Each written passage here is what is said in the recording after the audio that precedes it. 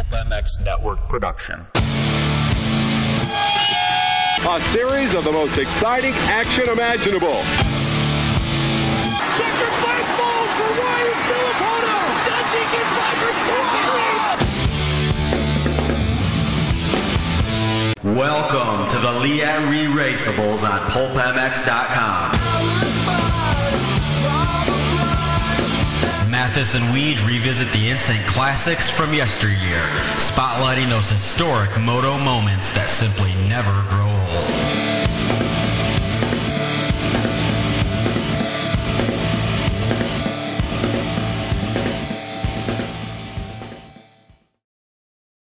Welcome, everybody, to another edition of the Liat Re-Raceables podcast. Thank you for listening. Appreciate it. Tell a friend, subscribe, all of that stuff. Liat, brand new stuff from those guys coming out all the time, whether it's gloves, helmet, flex lock boots, the protective gear for mountain biking, as well as neck braces that they invented and way back in the day and have refined since then. Liat is a promise of what is to come. Liat will be with you the whole way, whether it's moto or mountain bike. Liat.com for more information, and the best part is you can send us a email using the contact form on pulpmx.com, and we will send you a code to save with Liat. Thank you to those guys. Decal Works, Scott Goggles, Max's Guts, all on board with us also. So thank you to those companies. We'll tell you about them more later. But it's the end of July, which means the Amateur Nationals at Loretta Lynn's is rolling up.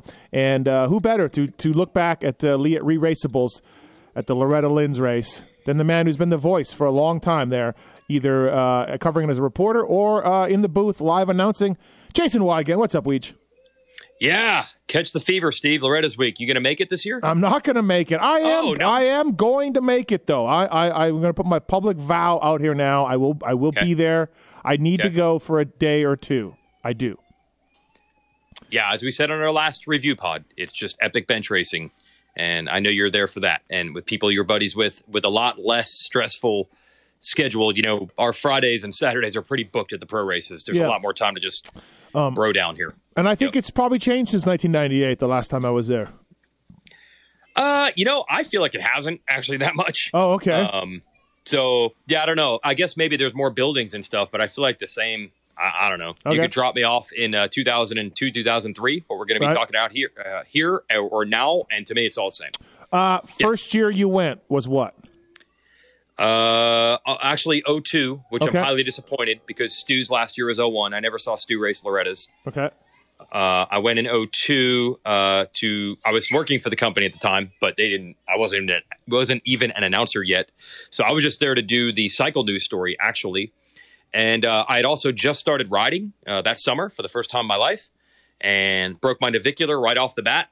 It's a good introduction.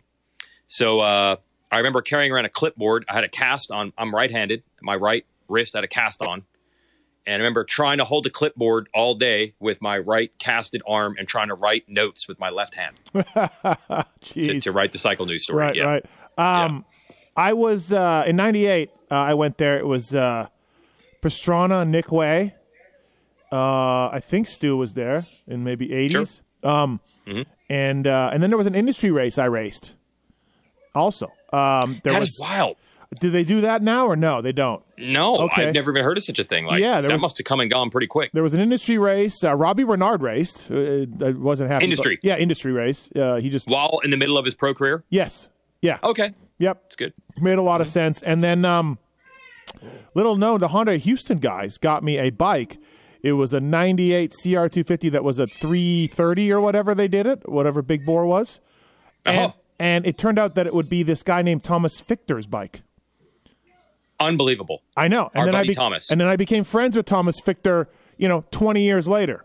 But yeah, I rode his bike and he said, I remember some goon riding my bike at Loretta's. I'm like, That was me. 98. Checks out. Yeah, checks out. So anyways, that was my Loretta's week. But so I guess I asked you to do this. I thought it would be a good idea. Why did you pick, 02, 03, your first couple of visits at the ranch? Yeah, well, this really is the heart of the Alessi Filippotto battle, which, okay, maybe some things can tie that. But to me, when it comes to drama and anticipation, and maybe I was a little overhyped because it was the first time I was going through this process. There's probably been, 20 of these great rivalries at Loretta's before, but it was the first one I was seeing in person. I also feel like the industry was in a really strong spot where we're scouting these guys, and riders making huge money was starting to happen and really starting to grow. I mean, as you know, by the time we get to 05, 06, when these dudes are pros, like the money is starting to get to an all-time high. So to me, with that comes more entourage, more drama, more eyeballs. And honestly, here's the thing. There have been other amateur rivalries, but you don't need to be at Loretta's to know that when the Alessis were involved, it just took the dial and turned it to the right a little more than anything else. Like, people tell me that there was supposedly this Cooper Webb, Adam Cianciarulo rivalry, and me and my buddy Kevin Kelly, who probably announced all the motos they were in together, we don't even remember it. We're just like, yeah, I thought like Cianciarulo was good and Cooper Webb was also good. Like, that's all I remember about it. I don't remember hearing any drama. I don't remember hearing like, whose side are you on? When it came to the Alessis, dude, they just turned the drama up to 11, and that's why this one sticks out to me. Now, was it more Villopoto and Alessi, or Alessi and Grant? I kind of that to me, I'm confused a bit on that, right? Like, yeah. So when I got there, everyone said, "Oh man, you missed out because James Stewart is now gone. He graduated the year before," and Mike Alessi's big rival is Davey Millsaps, but Millsaps is too big. He can't race 85s anymore. He's going to be on a 125. So it's over. It's over. Alessi is just going to dominate. And I'm like, well, that's cool because I've heard about this Mike Alessi guy. It'd be fun to see him ride.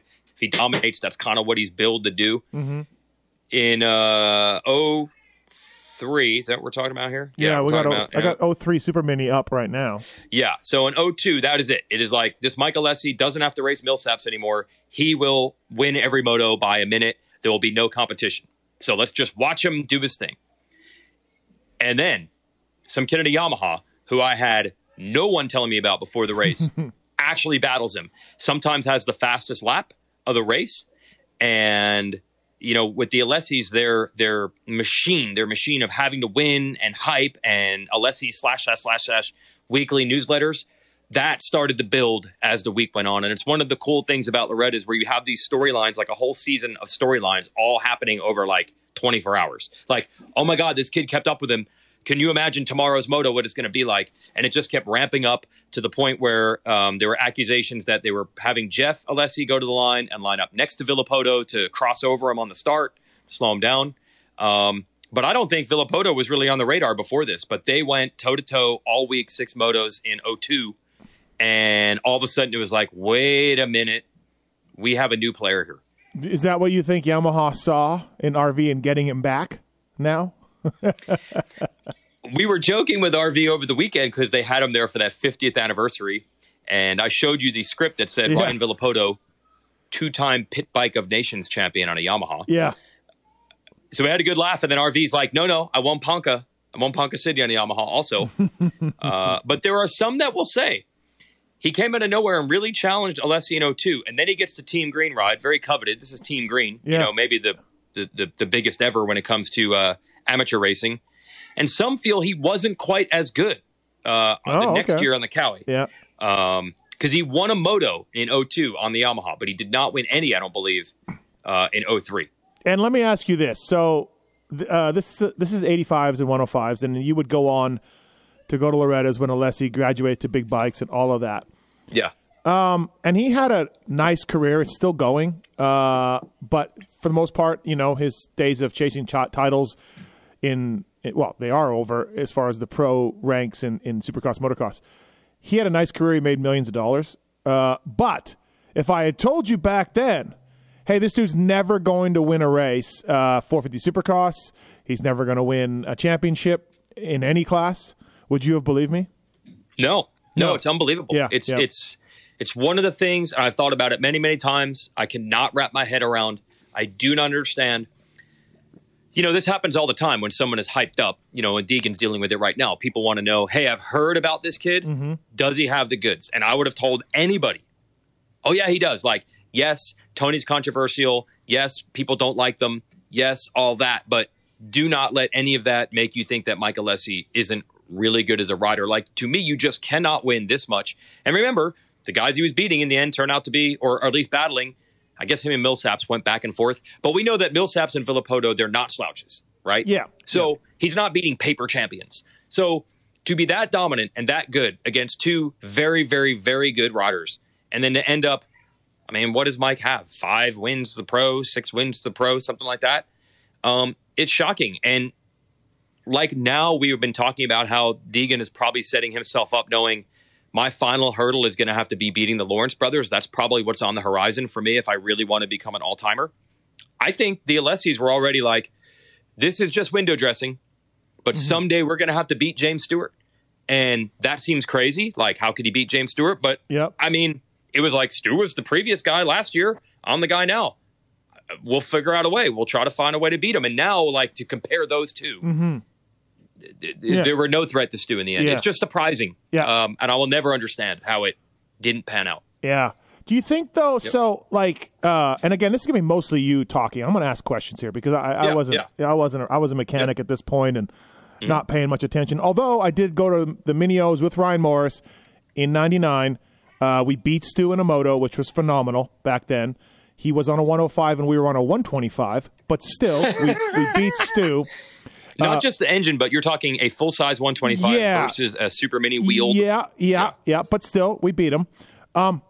Nice. So that was my foray into amateur racing. So I'm not gonna pretend like I was here or anything else. So I'm gonna ask a lot of questions. We talk now about some of these kids that had amateur success and then got to the pros and failed. And one of the theories that works and one of the things that I believe in is these dudes had great support, bikes, teams behind them, and therefore were put in a position to be advantageous right off the start, right? They were immediately better than, anybody than 2 or 3 other guys in their class because they had great bikes. Then they get to the pros and everybody's got big bikes, great bikes. So they don't adapt as well. Do you think that theory can stretch back to the 800 and his success? Because we know Tony was all in. Varner, FMF was all in. We know their program was really good. No schooling, riding national tracks, like all of these advantages that Tony did for his kids, right?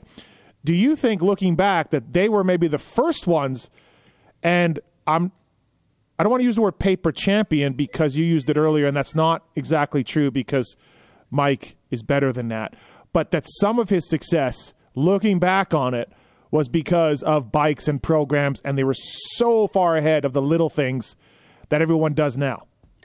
I 100% agree, and I said that. That's all I can imagine, that at the amateur level, you're able to game the system somewhat. And I don't mean they're cheating or anything like that. Yeah.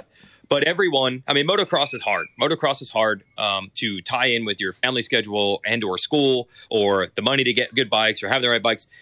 There's a lot more level playing field in, youth football, I'm sure, where every football team practices the same amount. And if you get in the team, you're practicing the same amount as the other people on the team and the other school and all that. Not everybody can ride 5 days a week or 7 days a week. So if one kid's only able to find a way when dads don't work to ride for a few hours, especially you can ride more. Back here, this is still amateurs are amateurs. Yeah. Yes, and that's the other thing. And this is how I guess I hadn't thought about this, but Millsaps ends up tying back into this with the Millsaps training facility. That really did level it. Like, if you want to do it, here's the way to do it. It's no longer up to dad's schedule or can you find a place to ride. Like, you just write the check. And for a lot of these parents, it's probably take out the loan and you can get them somewhere where they're going to ride and train at the absolute highest level. And then no one can game the system and do 30% more work than that. And I know Villapoto, I think, at least by these Team Green days, I'm going to assume he is probably down in California most of the time. Yeah. And certainly on a pretty darn full-time program. But there was nothing like the Alessi model. And I give credit to Tony. It was like he had figured out all the dads are trying at this level for their kids to win. But it was like he was 20% ahead on the bikes and the training and the effort and the mental side. I truly believe that. He had, I caution to say overinflated because, again, it's not like Mike is terrible. No. Listen, 98% of people would trade their pro careers for Mike Alessi's. Yeah. But he was able to get that last bit of percentage out that the other guys at the time couldn't. And then, look, it flipped in the most drastic way because by the time they were pros, RV is a hero and RV is great. But we can also look back and let's just say RV was riding the original Pro Circuit Kawasaki 250Fs. And now you look back and you're like, oh, my God, those bikes, dude. Yeah. Like, everyone was killing it. Yep. So the same advantage that Mike probably had as an amateur, Ryan had when they first started racing as pros. So Yes, I think that is a huge part of it. But in typical Tony fashion, I think they were not expecting this Villopoto challenge the 1 year, and Villopoto was really close in 02 and won a moto in 02. In 03, they just shut him down, dude. And I don't know if you know this, Steve, but the Alessis were a little controversial. I don't know if you know this. Yeah, I heard. Yeah. I feel like when you're there at the ranch, everyone was rooting against them. Everyone was on the fence. Really? Hoping. Yes. Everyone was like, I hope this Mike guy gets beat. And they brought a lot of that on themselves because Tony had this newsletter. Tell me you had gotten the newsletter at some point. Yeah. Oh, yeah. I've definitely seen the newsletter with the misspellings and the weird stuff. Yeah, 100%. Yeah. It had all Tony was probably really trying to do was promote his son, but it wasn't necessary. Like, everybody already knew Mike Alessi was great. It's just a matter of time. Like, he'll turn pro, he'll win titles. But there was always a little bit of twisting the knife sometimes when he. And for people that don't know, he's actually, I'll give Tony really credit for this. The email newsletter today in 2023 is a very big business. He was way ahead of that curve, bro. Now that I think about it, he was doing this 20 years ago. He'd send out this newsletter, and yeah, it was the spelling and grammar definitely left something to be desired. But it was basically saying Mike and Jeff were awesome, and they usually were because they were usually winning races. But every once in a while, there'd be this additional twisting of the knife and really letting you know how good they were. Mm-hmm. And I think that really made people laugh, but also made people want to see them get theirs. People were rooting for Villopoto big time. It's telling that Mike comes out of the amateur ranks as one of the winningest amateurs of all time and all these, and like, there's no team for him. There's no team. He doesn't go to, Yeah, he was a Honda guy. Yeah. He was a Honda guy. Right. Yes. But Honda was like, no, we just know. Well, the famous story is that Tony rode the factory connection, what would be Geico bike. At Millville. Yep. That was disposed of the deal, right? Rode it in the pits. Rode in the pits. And said it was too slow. Yeah, and said this bike's no good or something. But Honda was already, but like there was no fast track for him. This was like a tryout or whatever. And it's just, because of Tony, because of controversies, because of things, Honda was like very guarded, and and then when they did try the bike, they didn't. Tony said it was no good, and they didn't play by the system. They show up at Millville as privateers. Then they switch gear companies right away. Mike does end up on the podium at Steel City. Good job for him. He's 17 or 18 at that point. But it's just like telling that the system didn't want anything to do with them, even though Mike was so fast. It's just, nobody was like, hey, we always make the joke about an axe murderer, getting a ride. Well, an axe murderer in this case was better than the Alessis because no one was jumping up to sign them and get Mike on the bike. You had to think of a little bit of a rebel organization that needed someone. KTM stepped up, It's a great point, right? KTM is going through ups and downs for them. They're probably like, oh my God, I cannot believe this could be the most talented kid coming out of the amateurs, and we have a chance to get him because everybody else doesn't want him. And they would take the axe murderer at that time. Yeah. They're looking for anything. Right. But like, it's the blessing and the curse. I want to give Tony credit. He created these results, but unfortunately, the attitude that helped create it obviously drove plenty of sponsors off. Yeah, no, for sure, right? Yeah. I mean, looking back, you can't. Mike should have just been in the system, in the product of a good system, and moved up just like Ryan Villopoto and Josh Hill and all these other ones, right? He just never did. Yeah. Let me ask you this. They are controversial, and they'd have the newsletter and all that. But in these Loretta days, and this can be any year, we're talking 03 here on this one particular, because we'll talk about who got third and all that. But in these Loretta years, like, was he cheating? Were there protests? Like, I do remember something about an air filter or something. Like, what was the controversies at the ranch with the family that you can remember? Yeah, so I think there's some fact and some fiction. There's definitely of course. Stuff. Imagine that, yeah. Yes. And you know what? Loretta's is no better now. I mean, there's a lot more information in the world right now with.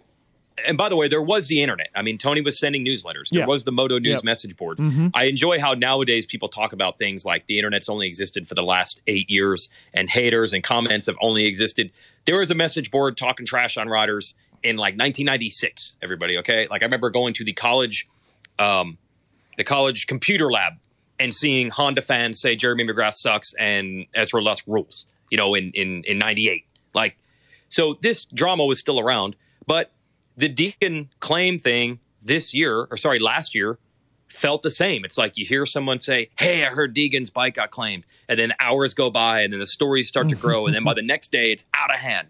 And then in the case of Loretta's with Deegan last year, a whole nother week, it got even more out of hand because the rider, he's a Canadian guy. I can't even remember his name. This is terrible now. The rider who claimed the bike, now I can't remember his name. Schofield, yes. Brennan Schofield. Then he does an interview. So it still took like 9 days last year for the story to grow into what it became. And the Alessi thing was like that also. So I'd heard there was a fuel protest. They protested the fuel. And then somehow also there's this story that is true where Adam Chatfield, a British rider who was in these classes at the same time, eventually claimed and won Alessi's bike, and then every once in a while you see a picture of this bike where someone still owns it after the claim worked. But there were probably 20 other stories of they were going to cheat that didn't either, the protest, they either won or the protest never happened. The air filter thing you mentioned, that was actually, after a while, Jeff was often in the same class as Mike. And again, being accused of, they send Jeff to the gate to line up next to the guy Mike has to beat and cut him off. Would that happen? Like, did you ever see that? I'm pretty sure it did. Yes, okay. I'm pretty sure it did. Yes. Like a lot of times it's Villopoto against both Alessis. It's like wrestling. It is. I mean, it was like wrestling, though. It really was. I mean, and the role Tony played was very much like that. Anyway, Jeff's last year, he's finally in a class that Mike is not in, and people are like, hey, you know what's crazy? Jeff has never won a moto here. He's never won an overall. I don't think he'd ever won a moto. And it's like, this is Jeff's chance. So Jeff is in the stock 450 class in his last year, and he wins, and then he gets protested for having the no backfire screen in his air filter, which is illegal in the stock class. Yeah, stock class, yeah. Yeah, and that's it. He gets DQ'd, and the one title he maybe could have won, he doesn't win. But in classic Alessi fashion, I remember Jeff then has to come to the announcer's tower to tell us his side of the story, and he says, yeah, it's true that I didn't have a backfire screen, but our engine builder said the backfire screen actually makes the bike faster, so I was at a disadvantage. So that's not really fair. And every motor building listening to this must have had like facepalm, be like, bro, first of all, it does make the bike faster. Second of all, why would you do it if it makes your bike slower? But as far as you know, Mike and Tony never got DQ'd or they won any protests against them. There is not a result at Loretta's that they have been stripped of. No. And I heard this fuel protest once. I heard like 6 months later, like, hey, guess what? The AMA, the test came in. He actually did fail, but nothing came of it. So so much of this is probably hearsay. So much of it is just, Yes. But I mean, visually watching in these races, Mike's bike looks so much freaking faster. Like you would literally out of corners, like just be like, what is the deal? His bike just seems so much better. But with Varner and Tony, as we said, not leaving one CC on the table. No. That used to be the joke. They just had a program, man. And then the starts on top of it, he was one of the best starters ever, if not the best starter ever. He would get every hole shot. RV would have to ride like mad, trying his outside lines to get by him. And everyone on the fence is praying Villopoto can get him. And in 03, it was 1-1-1-1, 1-1-1-1, 2-2-2-2, 2-2-2-2-2. Every time. He is amazing. Mike won, looking at his Loretta's 6, 7, 8, 9 titles in 10 tries from 2000 to 2004 when he left. 10 entries in the 5 years and 9 titles. Crazy. Incredible. Yeah. Just a machine. And if you want to go further back than that, to the next year, 12 titles. He won one that year. So he then now has 10 out of 12 titles, attempts. Yeah. And the record for the most, Kevin Walker through the vet ranks has the most titles ever of anyone at Loretta's. But I often reference, if you're trying to reference like who was the best prospect coming through, Alessi, Adam Cianciarulo, and James Stewart are tied with the most coming through, as I call the amateur ranks. And I'm not doing this just to slight Kevin Walker. He's had some controversy. It's not trying to wipe him from the record books. I know when people ask who won the most titles there, what they want to know is like, who was the best college quarterback? Who was the best draft pick? Yeah, I don't think you can start talking vet stuff and when you can just keep going. Yep. So when you say that Alessi was on the same pace as an amateur for Loretta's titles, at least as Stu, like that's what really sticks out. Stu ends up being the second winningest rider in the history of the sport, combining motocross and supercross together. And I mean, what does Stu have, like 89 wins or something? And like I said, Alessi has like 6. It's just a pretty massive drop off. Although poor AC, I guess we would be telling the same story there. But at least AC, you're like, well, he just got hurt. Mm-hmm. Mike just would have 2 or 3 guys that were faster than him most years. The 1 year, 85, 12 to 13 stock, 01. Mike goes DNS. Did not start any of the 3 motos. So I don't know what went on that. He must have been hurt that year, yeah. Yeah, that year. And then his last year was 4-stroke title, which I remember there was controversy. Like, why are you racing 4-stroke? And then 250 Open A, where he beats, he beats a guy named Dan Truman. Truman gets Truman gets 9th. But, incredible. Yeah. But he beats Jacob Saylor and Eric McCrumman. So. Yeah, so I can tell the story about that. So, 02, Villopoto comes out of nowhere, challenges him, even finally gets a moto win by the end of the week. He gets the big Team Green ride. The anticipation for their motos in 03 was just all-time high. And here's how you can tell the infield, the industry people on the infield, you start seeing them walk out like, oh, there goes Scott Taylor from Fox, and there's Todd Hicks from Fox, and there's RC, and there's Stu, and all the ex-pros that come back. And you're like, why are they all headed to the infield? And you're like, oh, we must be about a half hour away from a moto. And then you look at the order, you're like, oh, they're going to the infield because they want to watch Villopoto versus Alessi. Yeah. But everyone wanted to see Alessi get beat. They didn't get beat. He beat RV in every moto. So then the next year, they're not racing each other because Alessi's tiny, but is still going to race 450s. Mm-hmm. And RV is small, but is still going to race super minis. And then RV, I think, breaks his collarbone either in practice or in the first moto. And it kind of started this whole, see, man, when it comes down to it, RV has the tools, but he can't get it done. He couldn't get it done against Alessi. He gets hurt when Alessi's finally not there. And then his final year, he gets beat by J-Law. And it's like, he might be fast, man, but when it comes time for the pressure, how crazy is that? It's probably now what RV is known the most for. Yeah, really, right? He just can't get it done when the pressure's on. That's crazy. It's absolutely nuts. And what everyone was looking for very, very closely, when RV would get second on the podium to Alessi, the study of the body language by these industry people was so intense because they were trying to. Everybody knew Alessi would be good. There was no reason to. Everybody knew everything about him. Yeah. There was nothing worth studying. Uh-huh. People were trying to figure out, is this poor Alessi kid already crushed? And I would hear the term mind effed roaming around the ranch during the week. Like, is this it? Is he already been beaten down and he'll never reach his potential because Alessi has kicked his ass so many times? And, I mean, he looked bummed. He looked depressed. He looked sad. His dad was probably going to beat his ass, too. I'm sure if we asked Ryan that, he would say that. And people were measuring that. Like, we know what we've got with Alessi. Is this Villopoto guy a real prospect going forward? Yeah. He looks so beaten down, he might never have confidence after this, which is hilarious now looking.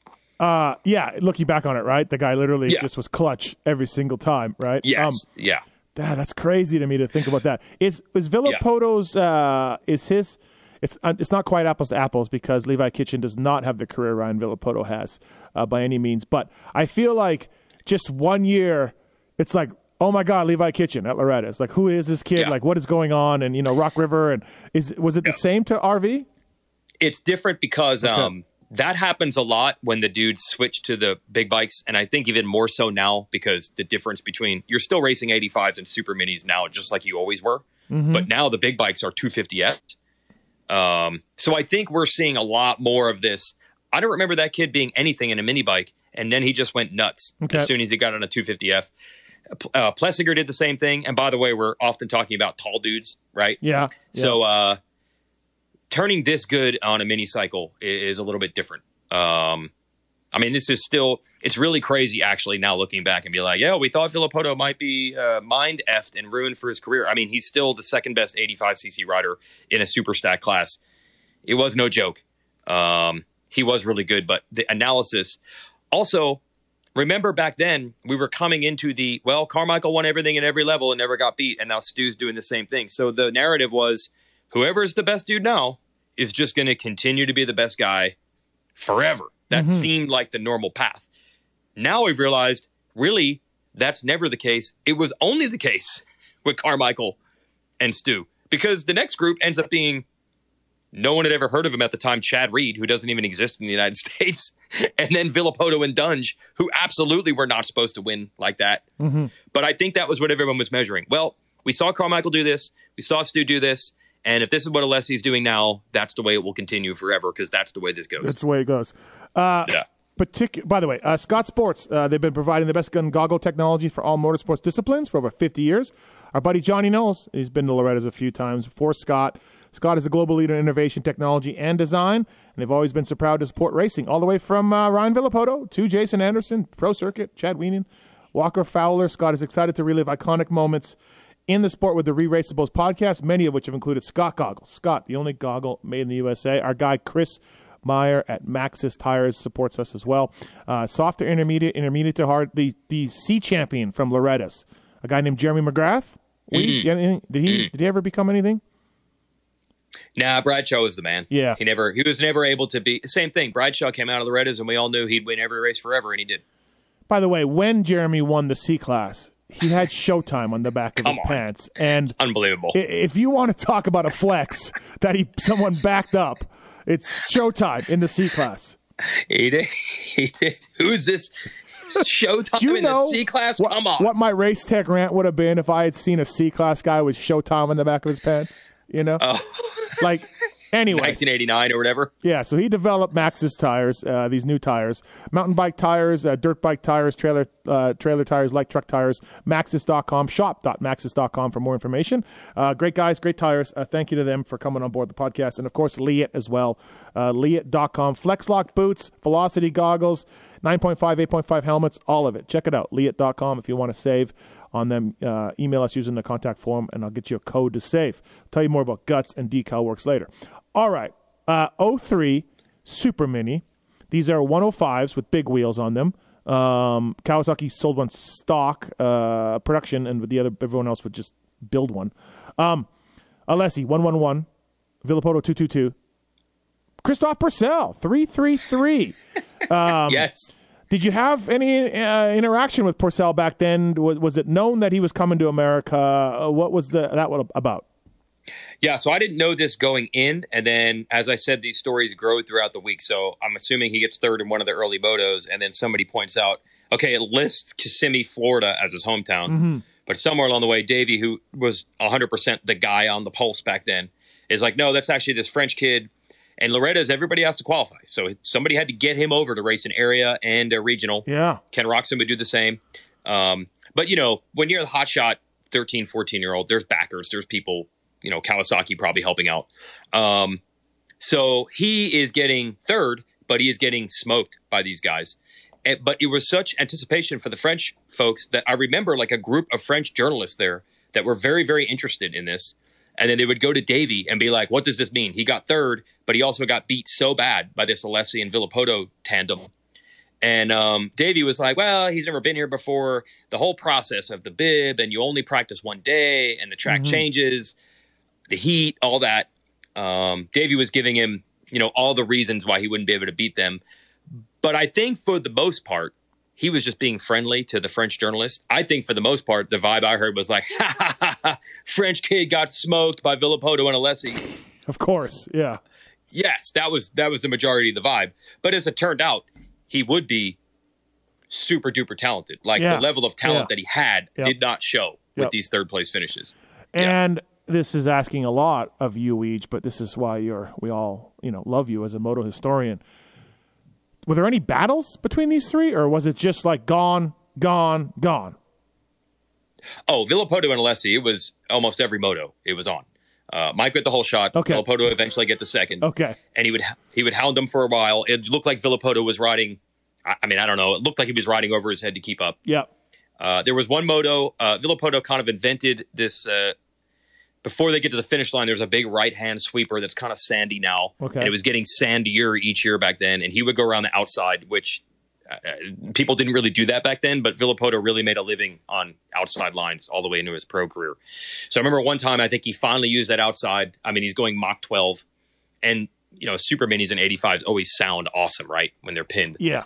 And he goes on the outside, which puts you on the inside for the next turn. And it looked like he was going to make the pass. And they came together. And Villopoto ends up like hitting a post and crashing. And then, of course, people are like super pissed because they want to see Villopoto win and trying to claim that Mike was dirty. No, most of them were battles. And then you would wait 30 seconds. In my mind, you would wait half a lap. And there would be Porcel. And then you wait another half a lap.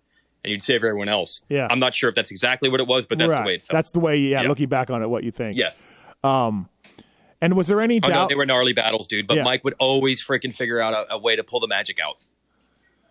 And so I've always said, like, Mike's a good dude. Like, he's a bit sheltered, right? You can tell he didn't interact with other people a lot. He grew up in a van, and so his social skills are a bit off, let's say. But I like Mike. He's a good guy. He's a good dude. I flew with him a lot back in the day because he would fly Southwest. He would stop in Vegas, and I would get on the plane with him or whatever. He'd be there with Danielle, his wife now, and he's a dad now and everything else. So I've got a lot of time for Mike. Just a little different guy, let's say.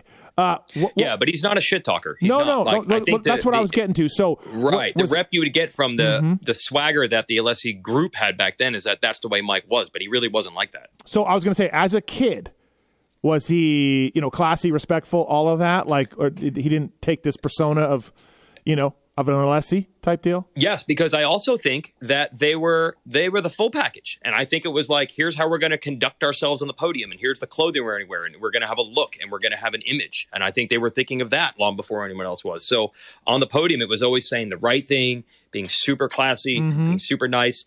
I am convinced. I mean, Mike and Jeff would come up to me all the time and shake my hand and look in my eye and reference me by name. Okay. And same thing with Davey. Yep. And I mean, that is not just at 13 years old, Mike thought that was the thing to do. No. That was Tony, I think, sweating every detail. Yep. Talk to the journalists, talk to the announcers, introduce yourself, be friendly with them, be polite with them. And these are 13-year-olds. That's not easy to do. And then hilariously, there was the one summer where they actually just lived at Davey's house in Morgantown and got to ride the tracks on the East Coast. And they'd come into the office and we'd hang out, and that's invaluable for them. And I'm sure it wasn't just, hey, here's a house we can live in to ride tracks on the East Coast. I'm sure it was meet the journalists, work with them every day, hand in hand, to build your profile.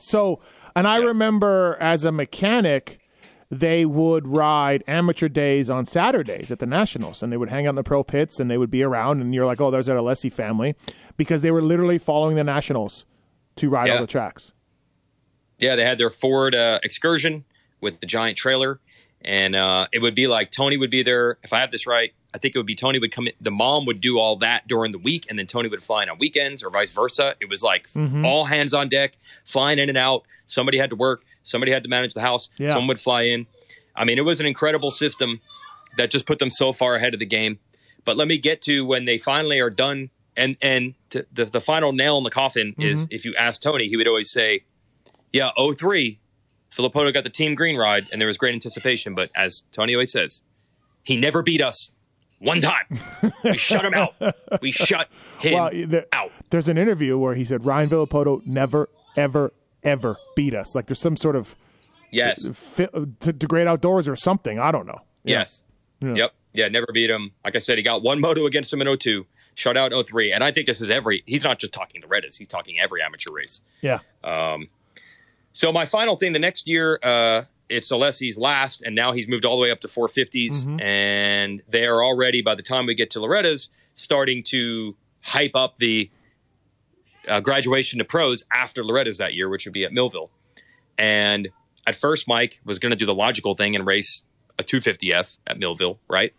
And somewhere along the way, Tony makes the mistake in his bravado. I remember in an interview, where I don't remember, but he says, you can tell that these guys aren't even trying to beat Stu. They're just giving him the moto wins. And it's like, dude, don't bark up that tree. Yeah. Do not just take your lumps, bro. Don't poke that bear. So I think eventually Mike switches and he's going to race a 450. And I think it was like, oh crap, we made a mistake. We've gotten Stu mad. We need to stay away from him. Race the 450 class. But this is, I think, this is certainly my favorite Loretta story, and it might be my favorite motocross story of all. So, by nothing more than pure luck, in 04, Kawasaki brings Stewart out to demo the 05 bikes.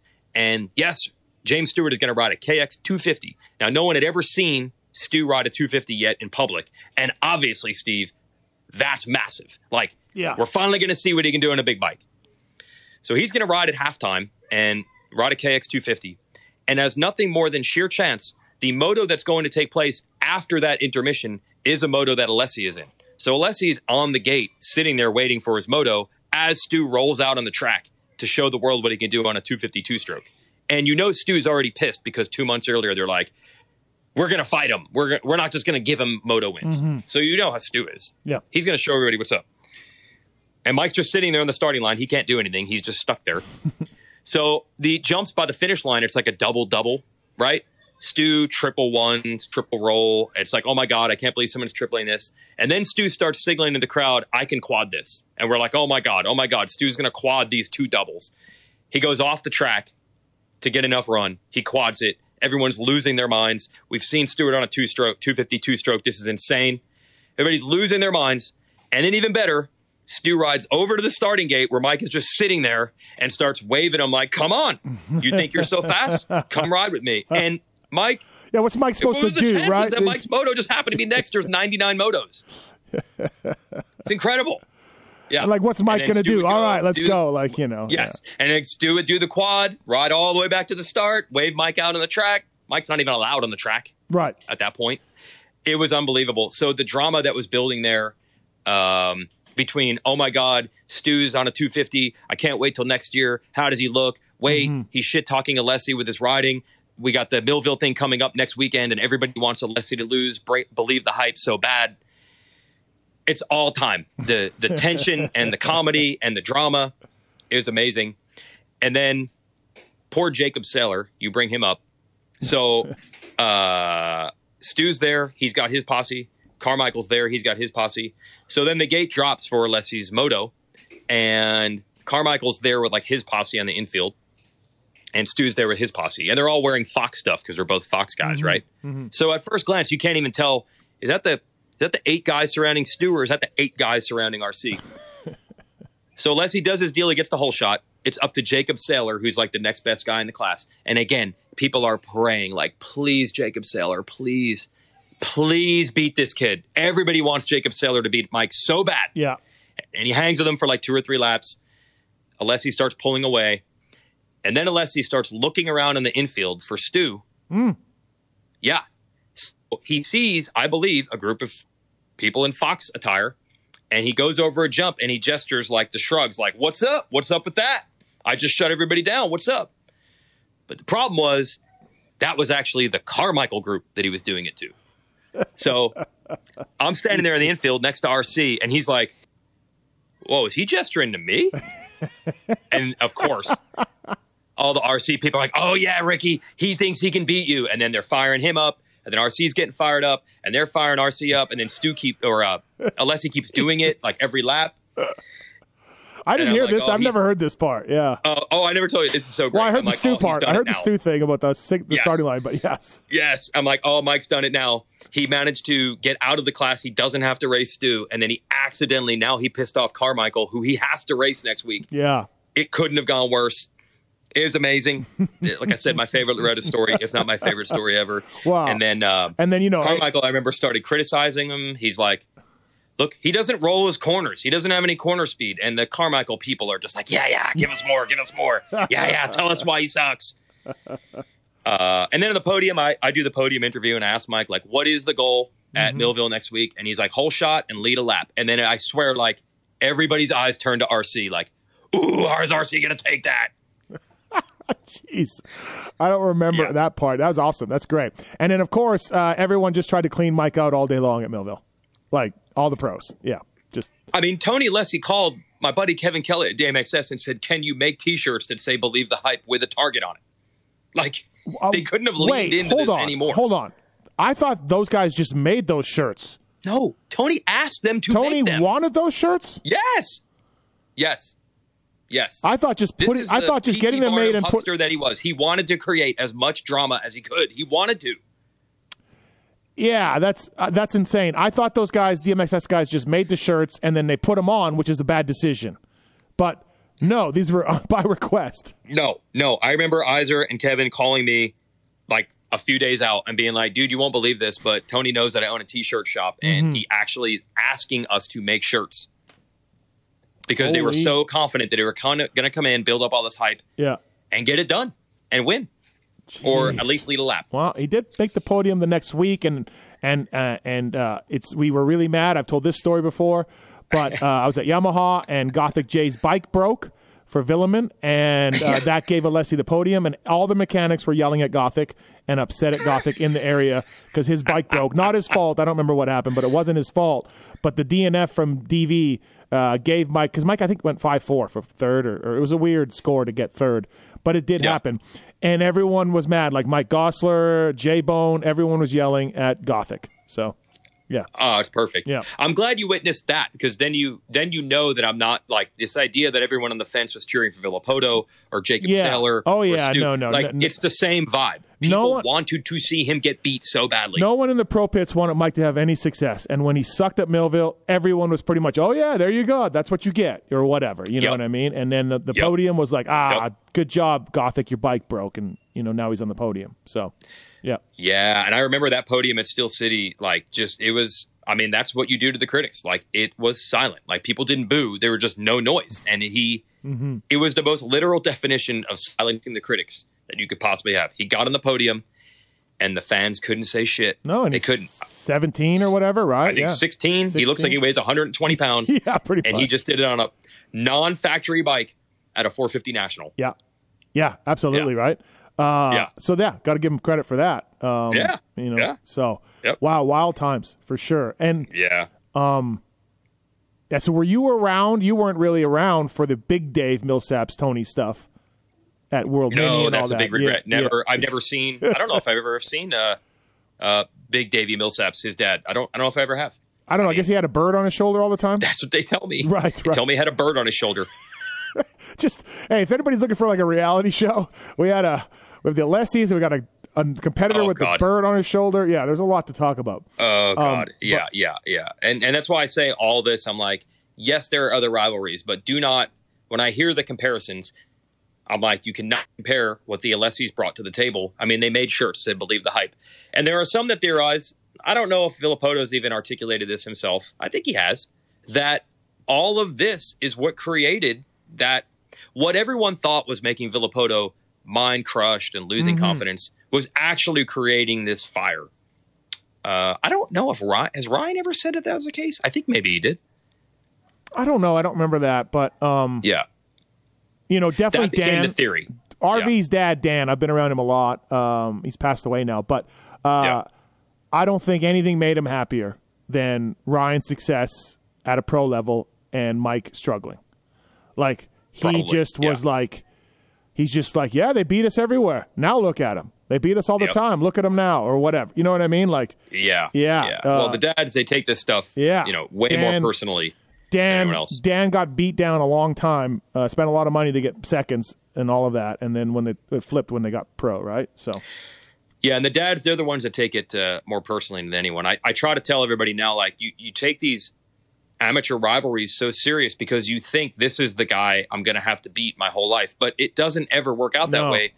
There's a Chad Reed or a Jet and Hunter Lawrence who you haven't heard of yet, who you're going to have to beat, or you're going to, or there's a Ryan Dungey or whatever, like someone who you didn't hear of, that Justin Cooper, like who had 5 years ago, like, it's going to be Justin Cooper against the Lawrence brothers. That's what this is going to come down to. Yeah. You know what I mean? Yeah. It's just not the way the sport works. But the dads, in the moment, they can't help themselves and to be like, this kind of matters, but it's not everything. The guy we probably have to beat, we don't even know yet. And the guy we're sweating so bad, we might not even have to beat. Look, dude, I had a mutual friend of ours tell me a couple of years ago, Matt LeBlanc's going to destroy everybody. He's amazing. And like nothing against Matt LeBlanc, but it didn't work out. But at the time, he probably was. Yeah, but for me, like, I'm this anti-amateur guy. Is the rap? It's just that I don't care. It doesn't mean anything. It doesn't mean anything. It doesn't. I cover professionals, so when he gets professional, let's see how he does, and let's talk about it. But dude, I don't care that this kid is doing this and this kid's getting scouted and this kid's amazing and this kid's a beast. Yeah, it doesn't matter, man, because there's beasts everywhere in the pro class. They're all beasts, Yes, and that's what the main thing is. You always have to remember, and it's the same thing with college sports. It's all in a very thin window of age, right? You only have to really be better than the people that are, at most a year younger and a year older, and that's about it. Yeah.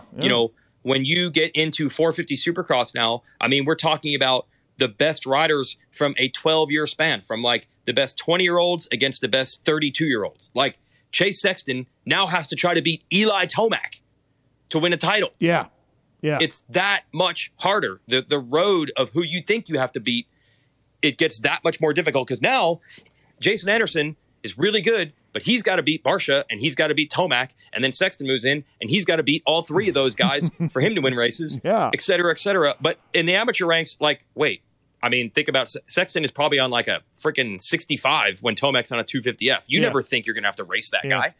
So you put all your focus and all your sights on this one dude that's your age, not realizing when it comes down to it, the guy I'm racing now, I'm probably not going to have to beat, and the kid who's 10 years older than me is actually going to be the one I have to race. He's going to be there too. Yeah. Or this Australian who I hadn't even heard of yet. Right, because Sexton's rival, how is he ever going to beat Austin Faulkner? Austin Faulkner doesn't even run through his mind right now. He's got to deal with Jet Lawrence, which is probably even worse. No, for sure. Yep. That's why I just don't, I can't get the energy up and I can't care that much, because it doesn't mean anything. But yeah, anyways, by the way, I was clicking around on 03 results and maybe we shortchanged Jeff Alessi a little bit. 85, 12-13. He beats Josh Hill, Stroop, and Izzy in a moto. Jeff Alessi. Yeah, he was really good. Yeah. Like, he was in the mix. Whenever I talk to you people about amateur races, you guys tell me about Stroop and Izzy battles, and how good they were. And they were. And then Jeff Alessi won the third moto against him. So, and Josh Hill.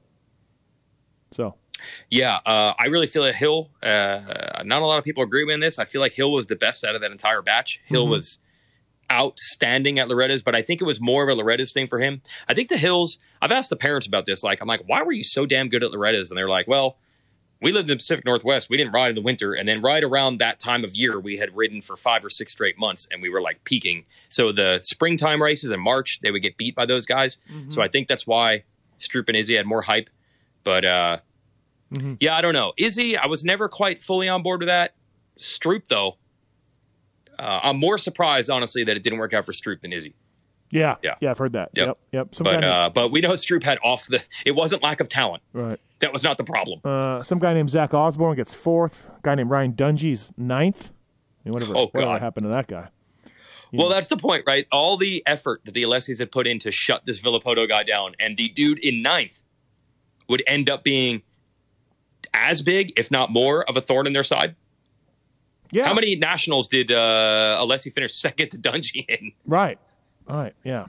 It's nuts. Liat Re-Raceables, 2003 Loretta's. Thank you to Decal Works. Pulpamex 23 is the code to save with Decal Works.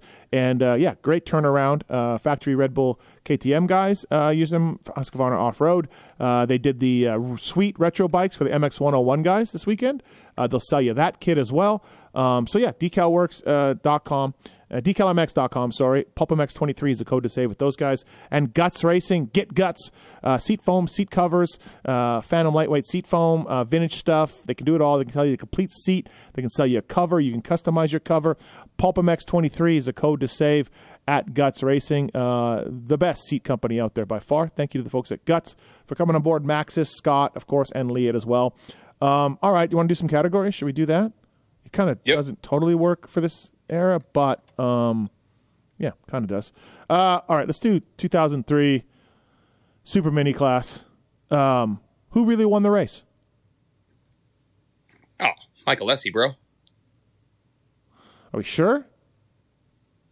Well, if the race is their entire career, it's obviously Ryan Villapoto. But according to Tony, they beat him every single time they raced. So he's 6-0. Went 6-0 in the motos that week. Okay.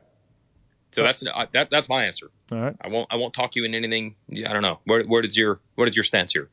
Wow. I mean, who really? Here we go. I mean, Ryan Villapoto. He got second, but he really won the ultimate race. Oh, yes, the career race. The career race. Okay. You know? So. Yep. But you can make a case either one. Who's that guy? Again, Kyle Tobin was fourth after Purcell.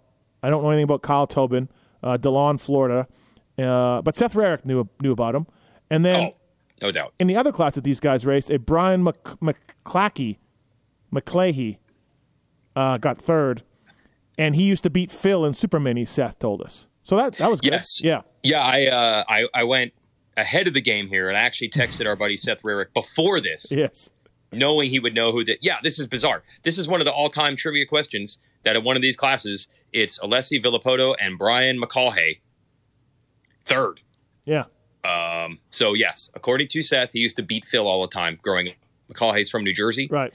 That was an era where I was just not quite around New Jersey anymore, so I didn't know of him. Seth is disgusted by that. Yeah, Seth was very angry with you, of course. Yes. But beating Phil was all we needed, so that's it. Oh, yeah, that's all I wanted to hear. He used to beat Phil on the regular. Yeah. So who's that guy award? Lit Kid Award? I don't. I can't. I'm out. I don't know. I don't know what years, Alessi, you mentioned the gear thing, so they were like locked up to Fox and Honda. Well, first Yamaha, then Honda. And it was like they were locked into like Fox and Honda forever. Yeah. And then next thing you know, he's wearing alloy and then A-stars and he's on a KTM. I don't know if he was. No, they podiumed at O'Neill. They podiumed at O'Neill? Yeah, at Steel City. They showed up in O'Neill. Oh, my gosh. Or either they showed up in O'Neill, Steel City, or they wore alloy at Steel City and they were in O'Neill. Like one of the, like they switched for that race. Because that all collapsed. Who knows? The alloy thing collapsed. O'Neill collapsed. I don't know, but he wore a different brand of gear from the Millville to Steel City. I'll say that the alloy and Alessi brothers, their gear was sweet. They'd usually have, one would have like red and white, and one would have like white and red, like white with red trim, and one would have like red with white trim.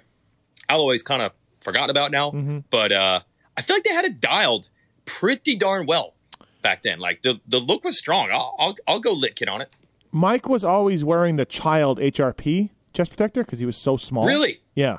Like underneath? No, over top. Or on top? He would wear the HRP over top. Okay. And he was so small, he had to wear the child one. It was always like he was in between too. It looked like a child's one, but then I'm sure the adult one was too big for him, so it was really really odd.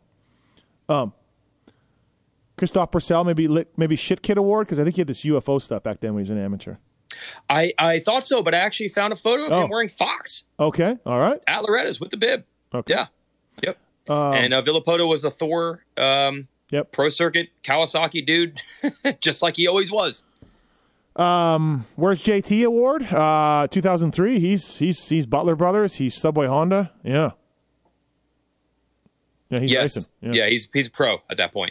Although, would you know that JT stopped by Loretta's and just practiced one year? Yeah. I don't know what year that was, but you have to go back in the archives. And go ahead, JT. Just get out there and practice with the amateurs. He claims him and Frank are on the way to a next national, and Loretta's was going on, and Davey just let him jump into practice. What in the living hell? You think you know a guy? Yeah. Oh man, that's a great story, and we're like, what? Like things that would never happen today, But then there was an industry race too, so I don't know. Yeah. Okay. I have now found a story on this final moto between Villapoto and Alessi together. Okay. From Racer X, we did it a couple years ago. We asked a bunch of riders what their favorite moto ever was. This is Mike's take on their last battle there ever. 2003 final moto of 85, 14, 15 mod. I didn't get a good start, which was rare. Villo got a really good start, and that was also rare. I had to run him down. I passed him, but right afterwards, I crashed in the 10 Commandments. I bent the bike and bars all up. But I don't know what came over me. I dug really deep, and I told myself I'm not going to lose this moto. I charged and charged and charged. I ran Villapoto down again, and I passed him on the last lap. I won the moto and the title. It was just a never say die, never give up attitude, and that's what will stick out for me in that moto. I had done the work, I was ready, and it all came together in that last moto. It was really rewarding, that and jumping in the creek afterwards. So I didn't realize he had come from behind, crashed, and still beat him. Jeez. That would have been a pretty good moto to watch. They were. I mean, they weren't, Mike just pulled away by 0.2 of a second every lap. Like, they were battles. Yeah. And the crowd wanted Mike to lose so bad. Poor guy. Now looking back at it, it sounds so harsh to say it that way, but that's the way it was.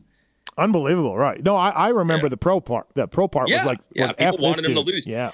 Were you at I did not go to the Believe the Hype Millville race. Did you? Yeah, I was a mechanic. Yeah, Timmy. I was working for Timmy that day. Okay. Yeah. I don't know how. Like, they had the post-race press conference, and somehow Mike was in it, even though he didn't podium. And then, furthermore, I heard that Matt Walker, who also didn't podium, also somehow ended up in the press conference just to shit talk Mike. I don't even know how this came to be. I don't know if he just barged his way in and said, "I got something to say." Yeah. I highly recommend, by the way, that you look for this My Favorite Loretta's Moto Mike Alessi story in 2019, because it is coming off the heels of a big win for Mike at Gopher Dunes, the Canadian Motocross Nationals. Mm-hmm. And here is a photo from the podium. And there's Mike holding his baby, smiling in the center, and an extremely pissed off, angry looking Phil Nicoletti in second. I think it was the next week after that Gopher where Phil lost his mind. Yeah. God, I'm glad we cover this sport for a living and not like a professional one, like where we have these stories, like it's just great. Like Matt Walker barging into a press conference. We don't even know why, like things like that. Right. Yeah. Cause I remember, the guys that did go to that race came back. No one was paying for me to fly. Billy Ersick and I considered, like, should we drive 11 hours just to watch a Alessi race? And then everybody came back. They're like, dude, Matt Walker was in the press conference shit talking him. And I'm like, wait, what? Why was Walker even in the press conference? He didn't podium. And they were like, just everybody was dumping on him. Yeah. I don't even know. 2003 JT, that was the year. This was the year JT practiced at Loretta's. 2003. Oh, really? So I don't know if you remember that. Do you remember Subway Honda out there? No, I don't remember a 25 plus rider losing his mind over why is this pro guy racing. All right, the Jacob Marsack Award for the rider who did the best that you, could be anybody that you don't remember. McCauley, I guess. McCall? Yeah, he can always say he got a podium behind Alessi and Villapoto. That's no joke. Yeah, that's that. And he beat Phil. No joke either. So, yeah. Is there let me ask you this. All the years of Loretta's, just let's go this way. Is there a most unlikely winner that sticks out for you of all the years? Of winning a title? Yeah, with someone who won a title that you're like, what? Like, yes, actually. Okay. And I know this is going to sound like hindsight being 2020, but I swear I am not lying. I remember this in the moment. The one title that Dunge won, the class was so unbelievably stacked, and you already knew who was going. Like, these are going to be the four guys. I'm going to pull this up right now. Okay. And I remember Dunge ends up winning that title, and it really caught my eye because on the podium, I think I was doing the podium interview. If not, I was recording it for Cycle News. And I remember Dunge saying, like, I can't believe I won this. I've been coming down here for years, and the best I was getting was tenths. And I was like, what? So I looked it up, and I'm like, lo and behold, he went 999 in his previous three appearances. Yeah, he wins 125 mod 12:15 over Osborne, Stroop, Kyle Keelan, who was no joke, Lemoyne, who was no joke, Michael Hall, he was pro, Ben LeMay, Trey Kennard, Michael Picone, PJ Larson, Tyler Wharton. Someone else is in there that had bad luck and just was way down in the results. But he beat Osborne and Stroop and Lemoyne and Trey, and that was like, they were high end guys. And then to say that he was getting ninth every year, and then he goes 3-1-1, I was like, what the hell is this? And I always love those stories because I think everybody was this the year he came out to Millville, or no 12-15, never mind. No, it was 2 years before. Well, it was the next year in the Nationals that 2006, where Roger's like, we are cleaning house, we're not going to have Millsaps anymore, he's gone, and we're not bringing Millsap or Hepler back. We're just calling up Ryan Dungey, and I'm like, Ryan Dungey, like the same kid that won that 125 title last year? And he's like, yep, we believe if we can get somebody in young enough, we can mold them. Yeah. He's not even going to race Loretta's this year. We're just going to have him go straight to the pros. And I'm like, what? But in those days, that whole thing of like, you just win on 50s, you win on 65s, you win on 85s. That was the way it was supposed to be. So for this Dungey guy to just all of a sudden go from ninth to first, I will never forget that. So he's a Jacob Marsack Award winner. Ryan Dungey. Yeah. Yes, Ryan Dungey. Who knew? Yeah, Who that's knew? crazy. Yeah. Yep. I wonder what he went on to become. Yeah, who knows? Probably. Yeah. Yep. All right. Sounds good. Anything else? Loretta Lynn's 2003. Next time I have Stu in the booth at Unadilla, I got to be like, hey, man, can you talk to me about Loretta's and doing that demo on the KX250 a little bit? Because I will be rubbing my hands. Yeah. No, you've always told that story. I've never heard the second part of it. But yeah, I've never. Accidentally getting Carmichael angry? Yeah, exactly. Like, hey, man, you dodged Stu. You got him angry, but you dodged him. But no, wait. Oh, no. It's you screw up and now you have the 450 guy mad at you. Yeah. Yeah, you have the goat. Yeah. Now you have the goat pissed off. Right. Great work, guys. Yeah. All right. Yeah, good and stuff. I've talked to Jacob Saylor many times through the years about this. I'm like, God dang, do you know how badly people wanted to see you win? And he says he did know. He's like, I had people rooting for me all week and people I'd never met coming up to me and being like, dude, I'm pulling for you this week. Because they wanted to see Mike lose. I don't even know who you are, but go. Yeah. Pretty much. Wow. Pretty much. Oh, it's amazing. What a time. What a time to be alive back then at the races. Oh, yeah. All right. Well, thank you to the Liat Decal Works, Scott Goggles, Maxis, Guts Racing, all on board with us. Loretta Lynn's stories. We're going to try to knock out one of these for during the break or while you're at Loretta's next week. Let's hope it happens. We got a big guest. We're trying to lock it down. But yeah, for this one, hope you guys enjoyed the Loretta Lynn stories. Thanks, Weege. All right.